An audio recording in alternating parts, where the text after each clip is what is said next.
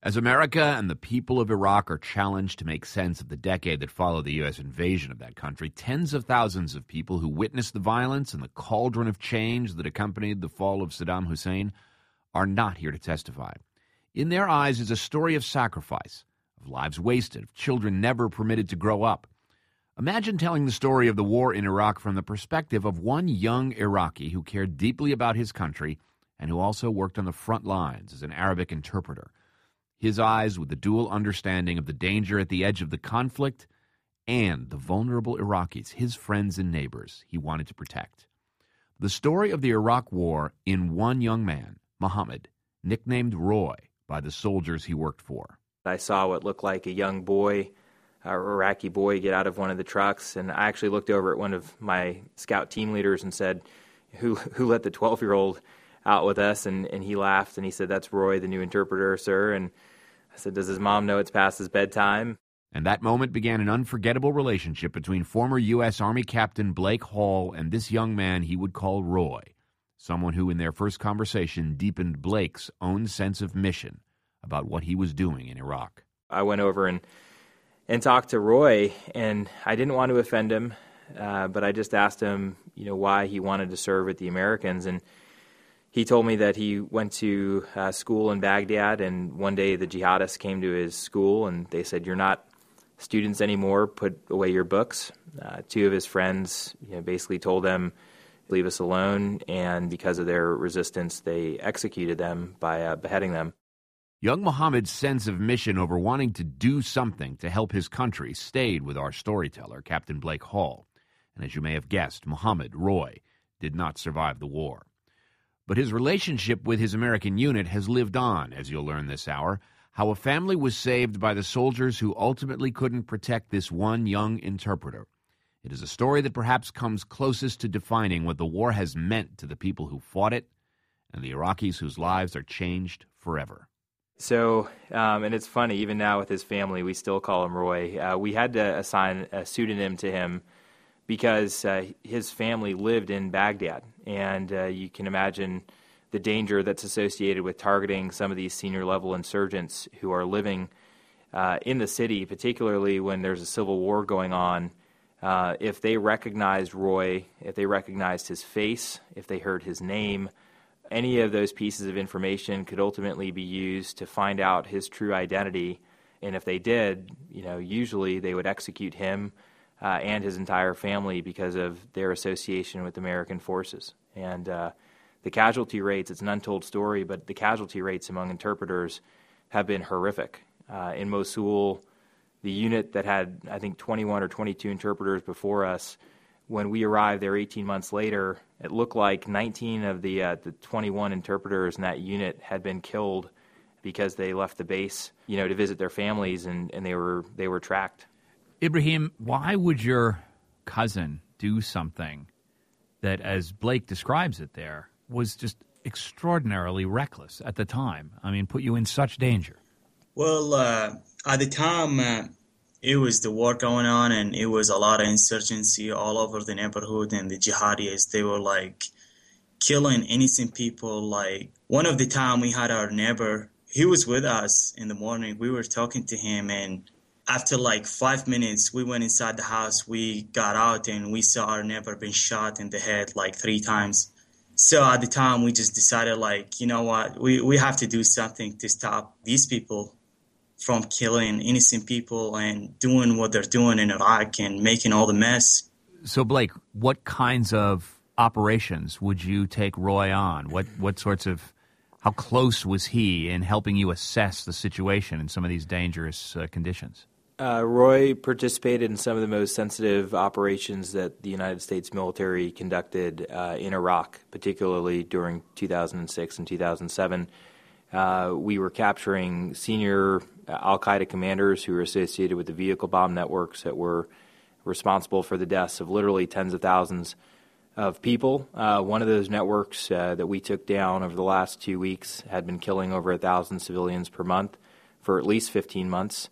And without Roy's ability to communicate, there's no way that we would have been able to capture those targets, one, and then do the things that we needed to do in terms of tactical questioning, for follow-on raids. There were several American soldiers who were kidnapped in May of 2007, and Roy was directly responsible. He was the first Iraqi to interrogate some of those kidnappers. And there's a scene, I remember he was actually on the phone with one of the kidnappers, and I was looking around at all my guys, sniper trained, ranger tabbed, pathfinder. Not one of us could do what he did because we didn't have the cultural understanding, we didn't have the ability to speak the language, and he just did a phenomenal job. I could not have done my job without him. Captain Hall, I don't know if you just roll back the tape of what you just said. You described Roy as having been critical to some of the most sensitive operations during the entire Iraq operation. Is that to say that he's a hero? Absolutely, he's a hero. I think how much more to be a hero when every day, because of your service, your family's in danger, and you brave not only the acute threats to your life, but you also do that in an environment where you don't know when you're going to go home. You don't know when the war is going to be over. For us, we knew 15 months and we get to go back home. We get to live our lives. We're going to be in our mid-20s again. For Roy, he never had that. Even if he was able to save himself, his family would always be in danger because of his service, because of the Civil War that consumed his country. And I think that, the definition of a hero is someone who risks himself to protect other people. Roy did that every day, and he did that for a country that he had no obligation to feel an affinity for, and yet he believed in standing up for his friends and for his country, and I think there's nothing more heroic than that. Do you know what happened to Roy, to Mohammed, Captain Hall? Yeah, it was pretty terrible. I had the visa paperwork ready. You had to serve 12 months with the Americans to be eligible to get a visa to come to America. And when we left him behind in September, I felt so guilty. But I made him a promise. I said, at 12 months, you will have a general officer's signature and you'll have a visa packet that endorses your application to come to the United States. And when that 12-month mark hit at the beginning of 2008, I'd sent an email to the platoon leader, and a few days went by. I didn't hear anything, so I sent another note, and then that afternoon I checked my email, and I got a note from the platoon leader, and it said, "Blake, I thought that you knew, but several days ago, one of my sniper teams went into a house that was rigged to explode. I lost 6 of my guys and Roy." And the note ended with, "I'm so sorry." And I just remember just feeling so numb and so guilty that I wasn't able to protect him.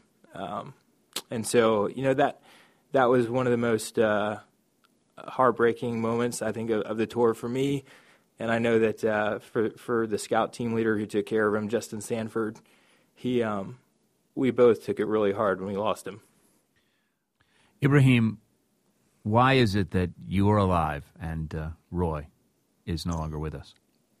I would say I got lucky. It was a constantly mission every single day in my life. And luckily, I still alive. Even till this day, for the family, they never still asking, how did Roy die and what happened to him? And we have to make up story about Roy death. It was really hard. When Captain Blake Hall's deployment in Iraq was finished, he moved heaven and earth to get Roy a visa to come to the U.S. Weeks before he was eligible, though, Mohammed died in combat. Following his death, Captain Hall took as his responsibility to get Mohammed's family over to the States, including Roy's cousin Ibrahim, who also worked as a translator during the war. With some frustration in his voice, Captain Hall explains that in his mission to get Roy's family out of danger, the chief obstacle in his way was the U.S. government. You've got letters from colonels all the way down through captains testifying that this family should be allowed to come into the United States. You know that this family is living in danger because of his service. And yet, despite that imminent threat, and despite legislation that Congress passed, they allocated up to 5,000 special immigration visas every year. For some reason, when it comes to execution of that program, I don't think in any year since we've allocated those visas, we've accepted more than 3,000. And so you've got all these slots going unfilled, and each one of those slots represents an interpreter who risked his life to serve with American forces and his family. And ultimately, the sad thing is it took us the better part of 2 years in order to get Roy's family safely to San Diego. And it required Senator Cardin's office, Congressman Jane Essu's office calling the FBI on our behalf.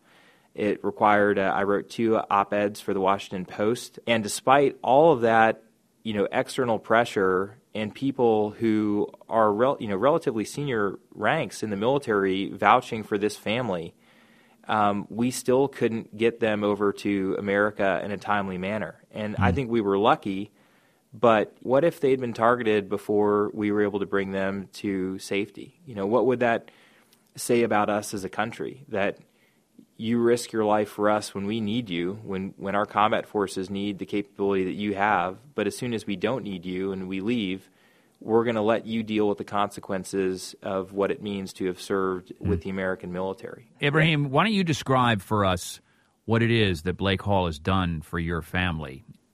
Blake, he done a lot for the family. Even till this day, Roy's mom, she can't describe how happy and appreciated she have a person like Blake Hall. He's done a lot. He called the family. He tried to do his best, and after all, he brought the family to the United States, and the family now they're living peacefully in San Diego, and they're good. They don't have to be living in fear like what they had before. Ibrahim, do you feel safe now? I noticed that you don't necessarily want to use your full name in speaking to us, but do you feel safe from all the danger that you've been in? Oh, yes, definitely. I'm in the United States right now. I mean, a point I want to bring up too, it's really hard for our family to get here too. My mom, I applied for the visa. It's been 3 years right now, and she's still there by herself. I was the main support for my mom overseas, and I have contacted the embassy. I have done everything. There is even a recommendation from the special forces I have sent to the embassy, and all what they tell me is we're still waiting for the backup check. I mean, I would say the family, they have a big part of what we have done and completed the mission overseas in Iraq. Well, let's put that question to Captain Hall. I mean, there were so many intractable problems in Iraq, and we experienced them as journalists, as Americans, hearing the news out of Iraq. You, of course, experienced them on the ground. It seems to me the bringing of Roy to the United States and the recognition of his family's service and the recognition of the translators and interpreters' service is not a hard problem. It's an easy problem. Why do you think, 10 years after the war in Iraq began, America gets these easy things wrong? Well, I think ultimately when you have a number of different organizations involved, there's an accountability problem. Because if something goes wrong, if you let in the wrong immigrant, then you can get burned, but there's no incentive for somebody to process the packets. And so what happens is institutional fear of approving the wrong packet prevents us from doing the right thing. And one of the things that really gummed up the process was several years ago, they approved a packet for 2 Iraqis. They went to Kentucky. They had never served with American forces. There was no vetting done by any DoD personnel. And those 2 Iraqis were affiliated with al-Qaeda. And they were launching a plot to bomb some facility. And, the FBI prevented that from happening. But because of those 2 Iraqis who had never served with American forces but yet somehow leapfrogged this long line of deserving and vetted Iraqis, that basically prompted the government to say, hey, we need to stop all these applications and run the background checks on everybody who's in the pipeline to make sure that we're letting in the right folks. Slowed everything down. All right. Right. But to my mind, it's incredibly unfair. How could you ever process visas for 2 Iraqis who didn't serve with Americans when you've got thousands in line waiting who did? Well, to both of you, I want to ask a similar question, thinking about the 10 years that have passed since the U.S. invaded Iraq. Blake Hall, is this war over for you? It feels to me like you're still carrying this family on your back. Yeah, I think anytime you start a war or you disrupt people's lives, you bear responsibility for that. We bear responsibility for it as a country. Unfortunately, those decisions were above my pay grade, but what I can control is I can control the men that I was responsible for and the things that happened to them. There I have influence. And so, I think when we look back on what Iraq means and what we accomplished, I don't know that we've created a political end state that is more in the interest of the United States of America. That bothers me as a soldier because I fought very hard to win a war that ultimately I don't know had that much purpose. But as an individual, the thing that I can control in my life is making sure that my country is responsible for the impacts that it had on the men that I led. And that's where, for the rest of my life, whether it's talking to my guys on a weekly basis about things that they're struggling with, to situations like making sure that Roy's family, not only gets here but successfully reintegrates. That's my burden, and I will carry that load because that's my job as a former officer of the United States military. Ibrahim, if your cousin Mohammed Roy was with us, what do you think he'd say about what happened when the U.S. invaded Iraq? What it was all for and what it meant for him? I mean, Roy, he was like a really brave kid, and I think he would say, like, if he had to go over and do the mission all over again, he would do it again. He's always been there to save people and to support the people over there in Iraq and the U.S. troops. I don't know. It's a hard question. It's a hard question. A lot of hard questions. Well, Ibrahim and Blake Hall, thank you so much. Thank you for having me here. Thank you. Appreciate it, John. There's a lot going on right now. Mounting economic inequality, threats to democracy, environmental disaster, the sour stench of chaos in the air. I'm Brooke Gladstone, host of WNYC's On the Media. Want to understand the reasons and the meanings of the narratives that led us here, and maybe how to head them off at the pass? That's On the Media's specialty. Take a listen wherever you get your podcasts.